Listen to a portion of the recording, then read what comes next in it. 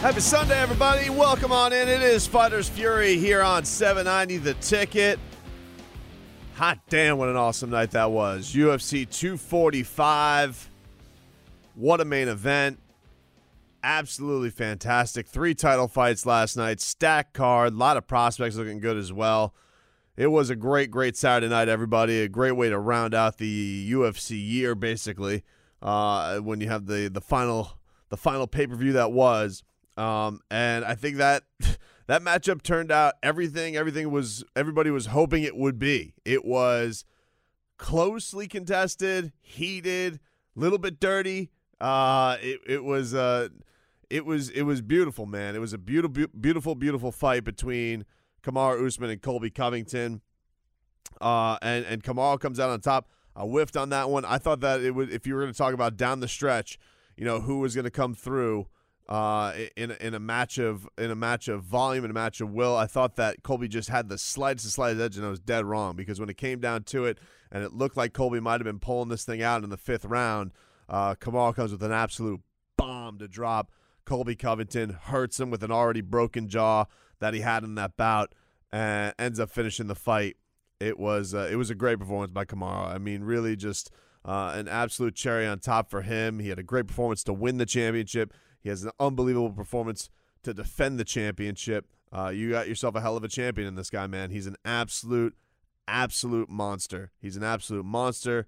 He's a good dude, and you just see that he's just getting better with every time he gets out there. To think where he was just a couple of years ago, not only just with his standing in the UFC, where nobody would seemingly want to fight him, but was in a spot where, the boss is calling him out and Dana White doesn't love his style.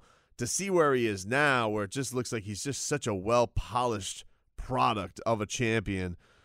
What a performance by him, man. He's absolutely dynamic. Doesn't seemingly have a hole. He's very strong. You could definitely tell if you're going out there, you're breaking dudes' jaws and you're stopping them with body shots, and You're reading the distance with these front kicks. I mean, he's turned himself into just a well-rounded fighter. And it was a great fight, man. It was a great fight between those two. What looked like the two best welterweights on the planet. It really did. I know that was said at one point in the broadcast, and I totally agree. Like, we saw how closely contested it was between both of them. Really tough rounds to score. This is the one thing I would say. A lot of people had issue at the end of the fight with a judge having it 3-1 Colby Covington. And, I watched the fight again this morning. It's just like sometimes 3-1 sounds a lot worse than it is. And while it would have been terrible to see a score, to see Kamaru get screwed like that, you could kind of see it. If you were watching and if you were watching this fight and you were going round by round, you kind of just end up in that spot, and you're like, I kind of can see it. It's not where I had it. It's not where I had it going into the 5th round. I actually had it even. I had it even going into the 5th round. But 3-1 to a guy who looks like he's getting the best of, especially after we had such a dominant 3rd round. All of us as viewers know that the guy's jaw is broken. You don't know that Usman knows that, but Colby had a good bounce back round in the 4th round. Had some really big shots. I know Kamaru got his in as well. And that was the thing with these two, is I think that they were throwing so much, and you have so much chaos going between them. I think as a judge, I think you can understand why it ends up in such a wacky spot. I think it was probably best off that as you got into the 5th round, you probably had it 3-1 Usman or 2-2. 3-1 Colby is probably the least likely scorecard you could have. But because of how close that fight was, this is actually one where I don't want to crush the judges on it, because of how much, excuse the pun, but how much chaos was actually going on in that fight. Those guys were throwing with bad intentions the entire time. They were throwing all kinds of shots. It seemed like the action never ever stopped between the two of them. And this is coming from two wrestlers, but you're at a point where why even see what that skill set was? And that's the funny thing, is you have the two best wrestlers in the division going at it with one another, and there's not a takedown to be seen. Not a takedown, not a clinch, not nothing. It's all just in the middle of the octagon and throwing fists, elbows, kicks, and that's that. And that's that. So it was it was a great performance by Kamaru to come through, though, man. Like it's not out of the realm that he needed that finish. The way that he got just to receive all that, because Colby was coming on like wildfire in that fifth round, and to get the finish the way he did with what that rivalry was. These guys don't like each other, man. They don't like each other. It's been a long time coming, not even just with the lead up of this fight, but with everything.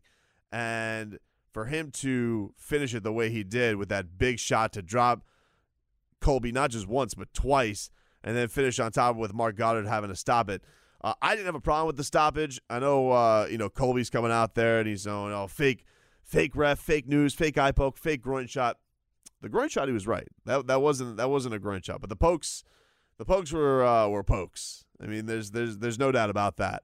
I thought Mark Goddard did a good job officiating that fight, but those guys put on a hell of a show, a real great show for what was It puts it in an interesting spot right now, this welterweight division, on where things go next, because you have a fight that's good. I think the immediate thought is, all right, you should run that back. We should see that. We should see that again. I do think that fight definitely warrants a rematch, seeing as how good the fight was. Could it be that good the next time? I don't know. I mean, why wouldn't it? Because both of those guys present the skill sets that they do, and we already kind of have the feeling that neither one is going to take the other down, so there's not going to be any lull in the action for 5 rounds. So I think a rematch would be warranted. The interesting thing right now with Kamaru is, it's his world right now, and I don't. He's also in the spot where, he's so damn good, but he's also probably like the least sexy of all the big names at 170. So, like, what makes sense for him, and why doesn't anybody want to fight him? I mean, like, we're in this position right now with Jorge Masvidal, who is seemingly in line for the title, and even Kamaru is just like, yeah, and he's not hot on the fight. Jorge Masvidal's not on the fight because he's going after big money fights, and I get it with Masvidal. Like, look, I said this a few weeks ago on this show when it came to the welterweight championship. I get why Jorge Masvidal wants to go and fight the Nick Diaz's of the world and the Conor McGregors of the world. He's been fighting for nearly 2 decades, and he wants to make as much cash as possible. So if you have the opportunity to fight a Nick Diaz, make a lot more money, probably have a way better chance to win in an easier matchup against a guy who hasn't fought in 5 years, or you have to fight Kamaru Usman, who is an absolute monster, who's well-rounded, who's at the peak of his powers right now, and also it's probably not going to do as well business-wise. I mean, in the end, these guys are prize fighters, so I get it. But this comes from as a person who is a fan of the fighter. I don't necessarily always like when you're watching games. You don't necessarily always think about what are the prizes that these guys are going for. You just want to see good fights, and you want to see your guy have big accomplishments. I want all the fighters to be fruitful and have great careers, but I also want the fighters that I root for to reach the highest heights. I don't think about in free agency. I don't think about, well, Bam Adebayo is going to go and get himself a max contract after this. I want Bam Adebayo to win the championship for the Miami Heat. I hope Bam Adebayo gets a max contract, and I hope that he gets all the riches. But first and foremost, in my hope as a sports fan, is that they have accomplishments that make you feel good. I mean, that's kind of the selfishness and the of being a sports fan and fanatic. So while I understand on the business side of it why Masvidal wants to go and do a fight for more money, as a guy who wants to see Jorge Masvidal, our guy down here in South Florida, what I want to see him do is go win the championship, go be the champion of the damn world. And I'm not saying that those things are exclusive. Like, he could go fight Nick Diaz and go fight Conor McGregor, and then I guess down the line one day could fight Kamaru Usman. But right now, you're looking at a spot where well, who are the contenders? And, Kamaru could go out there afterwards and he could throw out Leon Edwards all he wants. It's like, all right, yeah, we could do Leon Edwards, but, George's above him in the rankings. And you say, well, Leon's won 7 straight.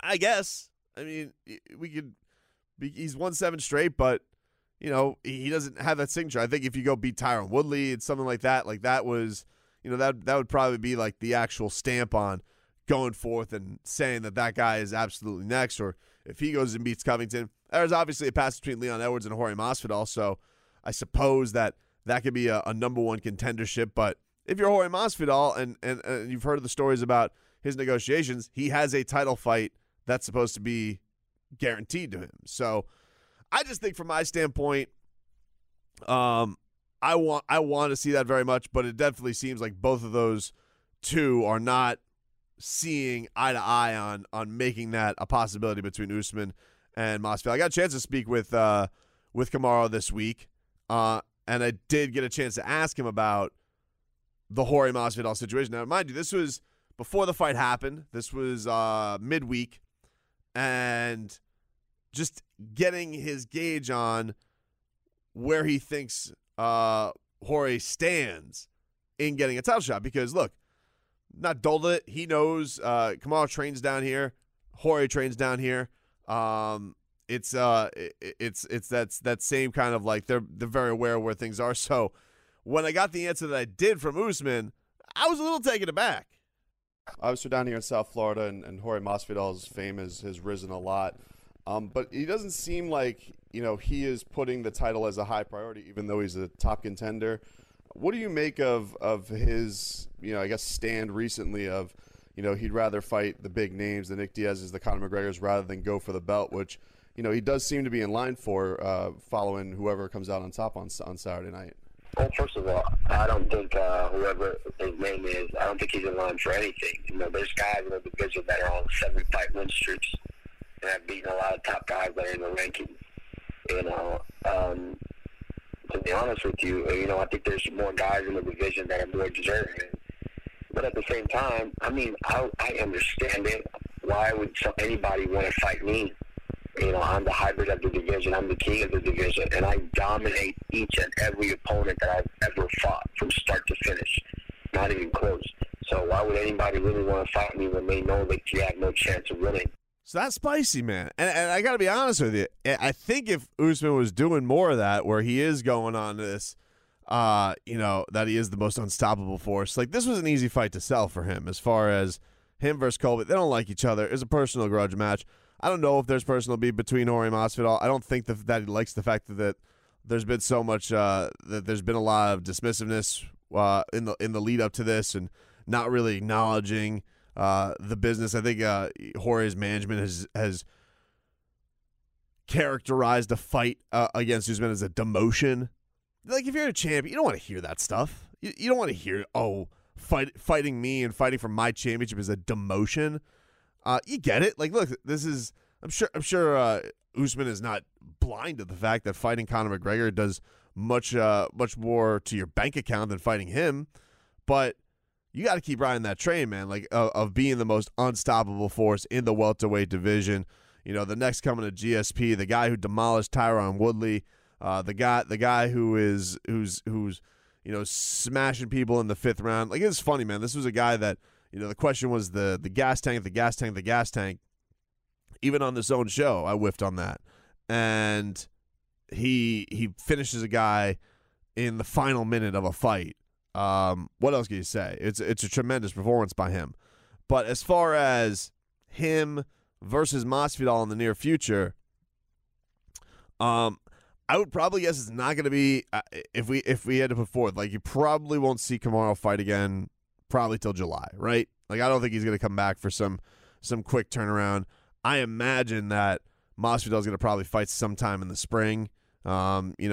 Just guessing off with him saying that the whole hands thing. I mean, when Nick Diaz wants to fight, maybe that's something that leaps to it and makes it happen a little bit faster. But if they both fight each other one more time, here's the thing.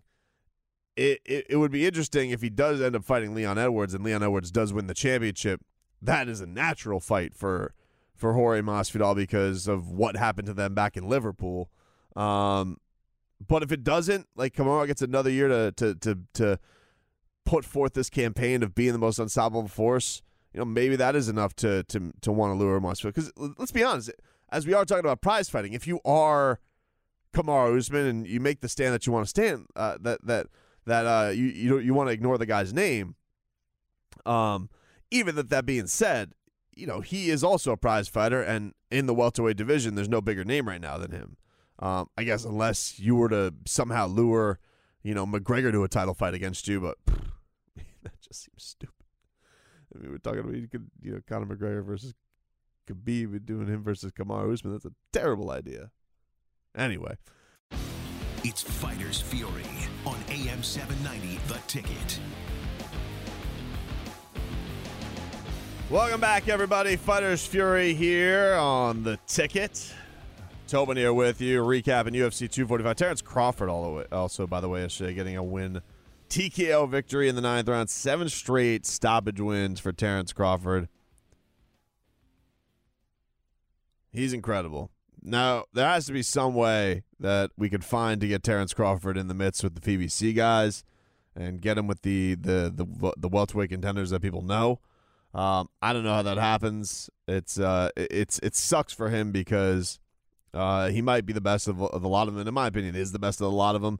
I think Errol Spence has probably closed the gap. Now, obviously, Errol has huge things to get over from his car crash and his face getting all busted up and all that. So who knows when we'll see Errol back in. But the problem is, like, all those PBC guys are stuck in this little bubble right now. And Terrence has his WBO championship, but it's just so hard to get that buzz around him without them getting this big thing. But look, he's in a lot of ways in the same story that we have been in with the heavyweight division, and that we want to get this undisputed championship of somebody in the welterweight division for the longest time, and we can't because it's all just in the same spot. Like, you go up and down the main divisions, heavyweight, middleweight, and welterweight, like the same stories, everything everywhere, whether it be unable to get the Charlo's probably like the least egregious out of all of them, but wanted to see him in the mix with all the middleweights who are all pretty much in the DAZN side of the tracks, whether it be Anthony Joshua is on DAZN and you have Deontay Wilder doing what he wants to do. They can't get right. That one, I mean, those guys have the least excuses about it because Wilder doesn't have some huge lockup with anything, but with the Crawford thing, it just feels like there's no end in sight. I don't know when we'll get to the point where he's going to be able to jump. Hopefully it's soon. I hope it's soon because he deserves to have his opportunity to show that he's one of the best fighters on the planet. And though he has a big platform like ESPN, I do fear that. Look at a night like last night where you have ESPN, they're promoting UFC very heavily. That's a pay-per-view thing. That's probably going to get even more of their buzz than a Terrence Crawford fight, even though they put on Teofimo Lopez, who looked fantastic yesterday. They put a very good card together. It's not that I'm trying to say that Top Rank's not doing a great job. Top Rank's got some of the best young talent out there. In a lot of ways, they're doing a cool thing where you're getting to see guys develop from the start with Top Rank, and that's a beautiful thing, especially if you're a boxing fan. And DAZN's doing some of that too. I don't want to take away their credit. I just feel like, their broadcast just isn't quite as good. Their promotion isn't quite as good. With ESPN, I just feel like, as far as their packaging and their promotion of all their young guys, they just do it a little bit better, which is not surprising. I mean, Top Rank's been in the game forever. As much as I'm not a Bob Arum guy, you in a lot of ways have to respect the lineage of promoting a fighter and lifting guys up. So anyway, as far as Terrence's win yesterday, it's absolutely great. I mean, the guy's an absolute monster. But man, you just want to go out there and you want to see him go up against those guys, because the thing that pisses me off about it is they just ignore him on those broadcasts. Like at least with the heavyweight division, like Anthony Joshua, Andy Ruiz, the whole thing that was going down this past week, at least with that fight, they acknowledged, all right, this is a big fight. Anthony Joshua could come out on top. But even in their own rankings, like, Chris Mannix and some of the lists they put out there, who's, their boxing journalist ranker, all that stuff, at least even with him, he's putting Deontay Wilder atop the heavyweight division. He's not wiping him off the map and just saying, oh, no, there's only 2 heavyweights on the planet, and it's Andy Ruiz and Anthony Joshua. That's essentially what Fox does. I mean, they take it, and it's Errol Spence, Keith Thurman, Danny Garcia, Manny Pacquiao, all these guys, and Terrence Crawford is just ignored. And, they're trying to do a whole thing almost where, there's talks that PBC is going to have, like, their own championship similar to, like, as if they were the UFC. Which, look, you poo-poo it, like, immediately because you're just like, oh, really? This is what we need, another belt? But honestly, like, what's the difference between there being a PBC belt and a WBC belt? I don't know. Just that we've known one for longer. So you have the right marketing behind it. You have the right tools behind it. Who's to say it can't be more representative of a champion than the IBF? Like, really, in all honesty. But it's not even just about the belts. Like, I think everybody knows who the guys are at this point. Like, Deontay Wilder has 1 belt and Anthony Joshua has 4 belts. Who cares? I mean, everybody, I think right now probably has Deontay Wilder ahead of Anthony Joshua. Tyson Fury has no belts. Some people think that he's better than all of them. They even put a title on him as known as the lineal champion, which is not a thing. I mean, it's a thing, but it's not a thing. Like, you don't introduce somebody as the lineal champion because he had his title stripped away by the British Boxing Board. It's not a thing. So in a roundabout way, it sucks for Terrence that he's in this spot where he's not only maybe the best 147-pound fighter on the planet, but when these other big fights happen, and they have been good, like when we've done the Thurmans and the Pacquiaos, and when we've done the Errol Spence fights, like they have been good fights, and they've been pretty successful. But they just wipe them off the map, and it infuriates you as a boxing fan. It infuriates you to see that because he is so damn good. He is the truth. And look, man, you even saw it yesterday. Like he was in the 3rd round when he gets put on the canvas. The ref ruled it a slip, but you're like, man, I don't know about that. It looked like Kavakaskas got him, but that's what shows you he's a champion, is that he's able to come back, man. Those are the types of things where you just see, wow, you're in there in the midst of a little bit of heat and a little bit of controversy, and you're still able to come out on top. That just exudes the greatness even more that he has for everybody. So anyway, that was his performance yesterday, Terrence Crawford.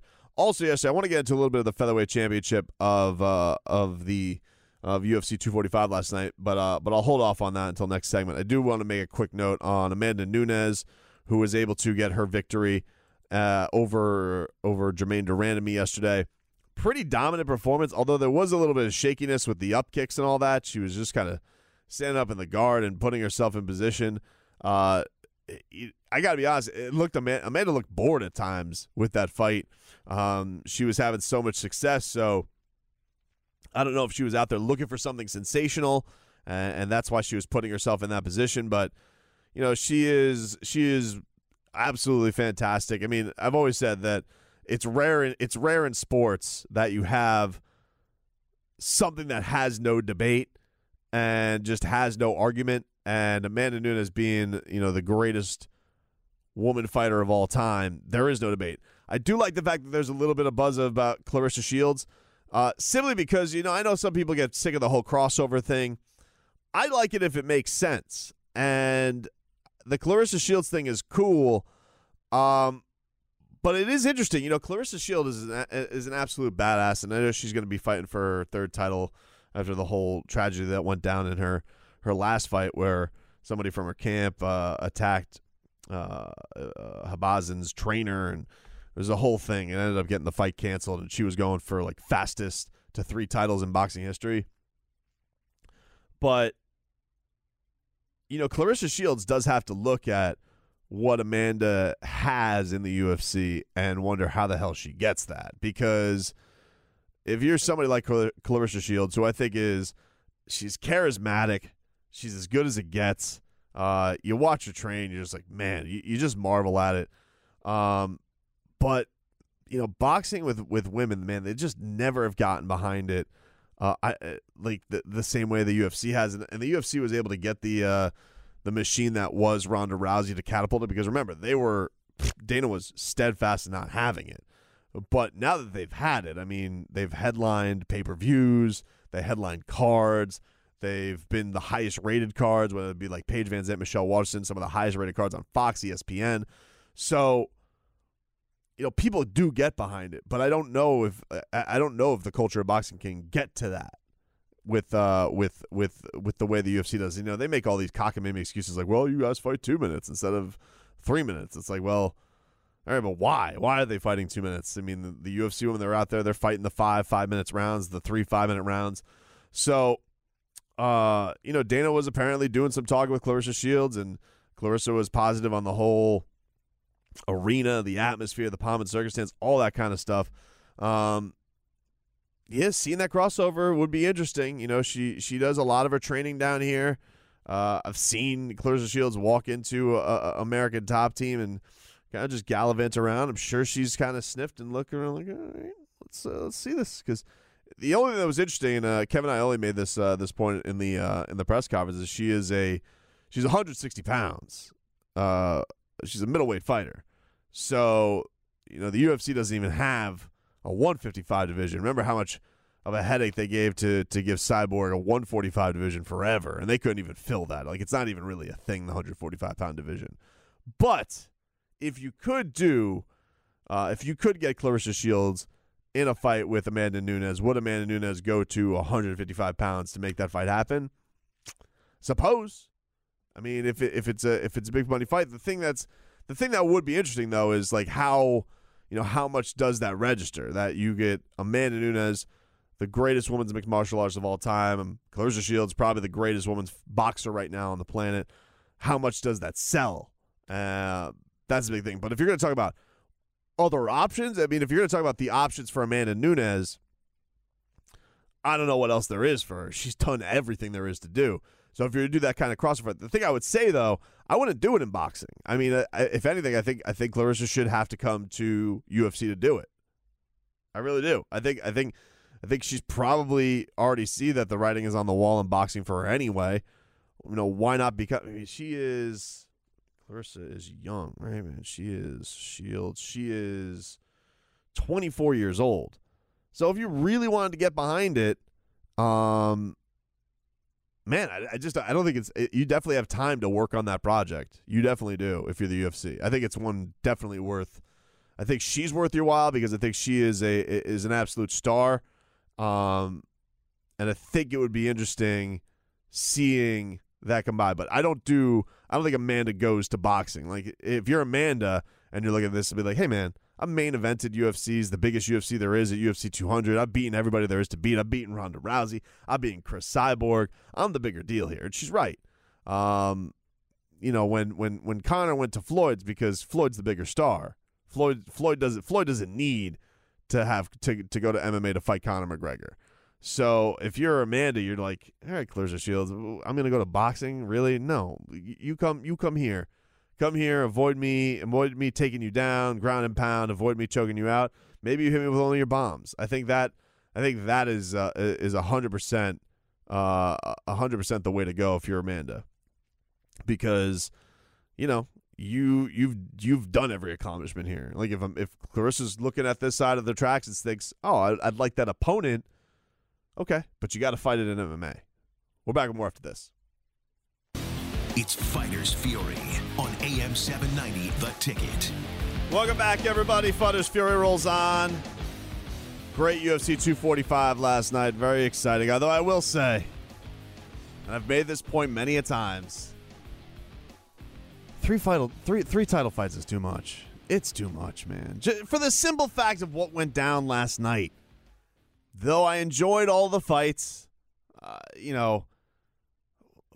3 5-round fights is too much. We're doing like 2 a.m. last night is the main event ending. It's too much. It gets lost in the shuffle. Rare are the nights that everything lives up to everything. And I'm sure there are people who were like, those eyes were getting pretty heavy. and you're trying to sit through a classic, man. You know, Colby versus Kamaru was absolutely awesome, an awesome fight. And you're sitting here like, oh, man, but I had to go through Volkanovski and then Max Holloway, which was a good fight. It was a fine fight. Amanda Nunes versus Jermaine Durandamy, kind of lopsided. So I just think it's too much. 2 title fights is the most you should do. Because the thing with 3 title fights is you're almost selling the fact that you just got 3 title fights. It's not necessarily we got 3 title fights you care about. Like, on its surface, how many people probably bought that card last night to watch Amanda Nunes versus Jermaine Durandamy? Probably not many. Max Holloway versus Alexander Volkanovski, a little bit more. So it just feels like you're probably just better served. Like, why not just have Amanda Nunes defend the title on an ESPN Plus card or Max Holloway defend? Like, I would put it at maybe like a New Year's Eve special, something like that. But it's like you're doing this, the 3 title fights. I'm not a fan. I'm not a fan of that. I'm not a fan. But it was a good night. It was a good night. It ended up being a good night, but it's just I feel like it can make it so much better if you just lopped one of them off, put it somewhere else for another pay-per-view or another headline. I think John Anik said last night that they had a pay-per-view card with 5 main event fights, which I think he's right about. I think that all those fights last night were, if you got Jose Aldo's debut at Jose Aldo's debut at bantamweight, which by the way he got screwed hard last night. He got screwed hard last night against Marlon Moraes. A lot of people making the were scared for Jose Aldo at bantamweight, and I think he handled it quite fine. I think he shut a lot of people up. I think he really did. It'll be interesting to see because I think Henry Cejudo said afterwards that he wants to fight Jose Aldo, that he thought it was a bold bleep decision. And Dana White decided that Henry. This is always funny with Dana White when he decides when the champion has pull, when the champion doesn't have pull. He goes, "Listen, Cejudo's the man right now. So if he wants to fight Jose Aldo, he fights Jose Aldo." Now Peter Yan's probably got to be thinking, he'd be like, "You bleeping! I literally just knocked out a UFC Hall of Famer in the octagon, and that was vicious." So he has to be thinking to himself, "What do I have to do to get to? What do I have to do for the man to like me? What do I have to do, Dana?" I mean, literally, the only active UFC Hall of Famer to ever fight in the octagon, and I just head kicked him to smithereens. What do I got to do? But Peter Yan, looks like you're going to get passed up for Jose Aldo, who lost his fight. Weird as it is, that's what's going to go down.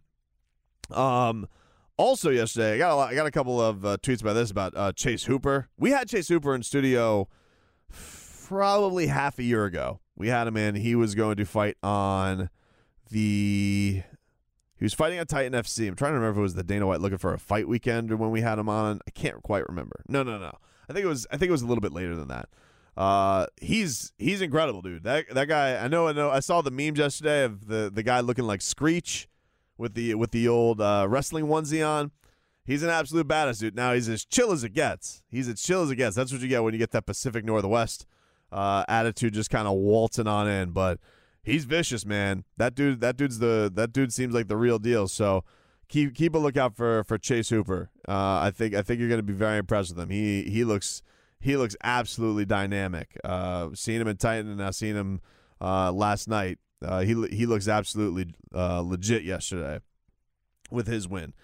But I haven't talked about the featherweight championship. So Alexander Volkanovski, I had a bad show last week as far as picks were concerned. I sucked.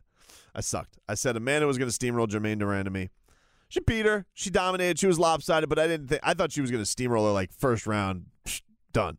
Max Holloway versus Volkanovski, same way. I thought Max Holloway was gonna make easy work of Volkanovski, and that was far from the case. He ended up winning a unanimous decision, 48-47 on 2 cards, 50-45, and Max started coming on late. I'm more in line with the 48-47. I think that's where it belongs. 50-45, that seems a little ridiculous to me. I don't think that Volkanovski pitched a shutout in that fight, but he did have a sound game plan. I thought that he chopped the tree down.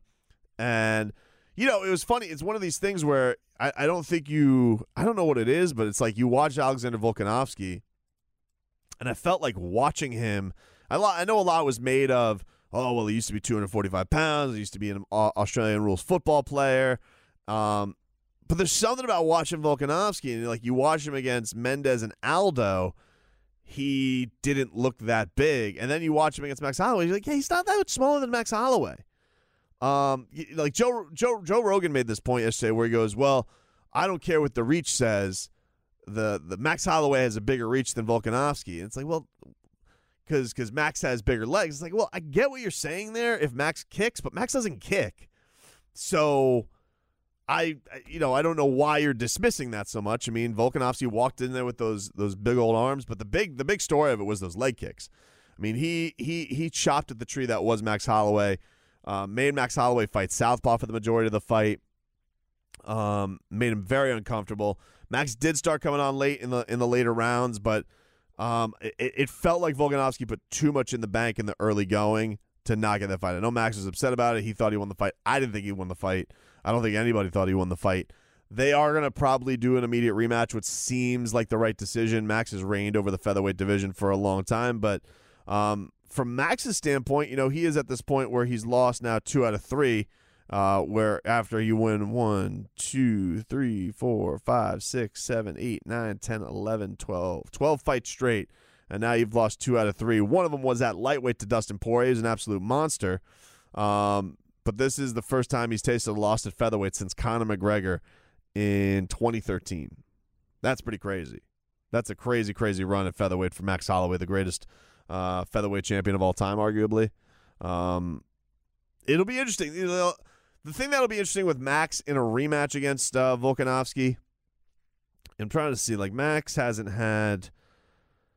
he's had 2 rematches in his career. He's fought Dustin Poirier twice, lost both times pretty soundly, and he's beaten up Jose Aldo twice. Those are the rematches in his career.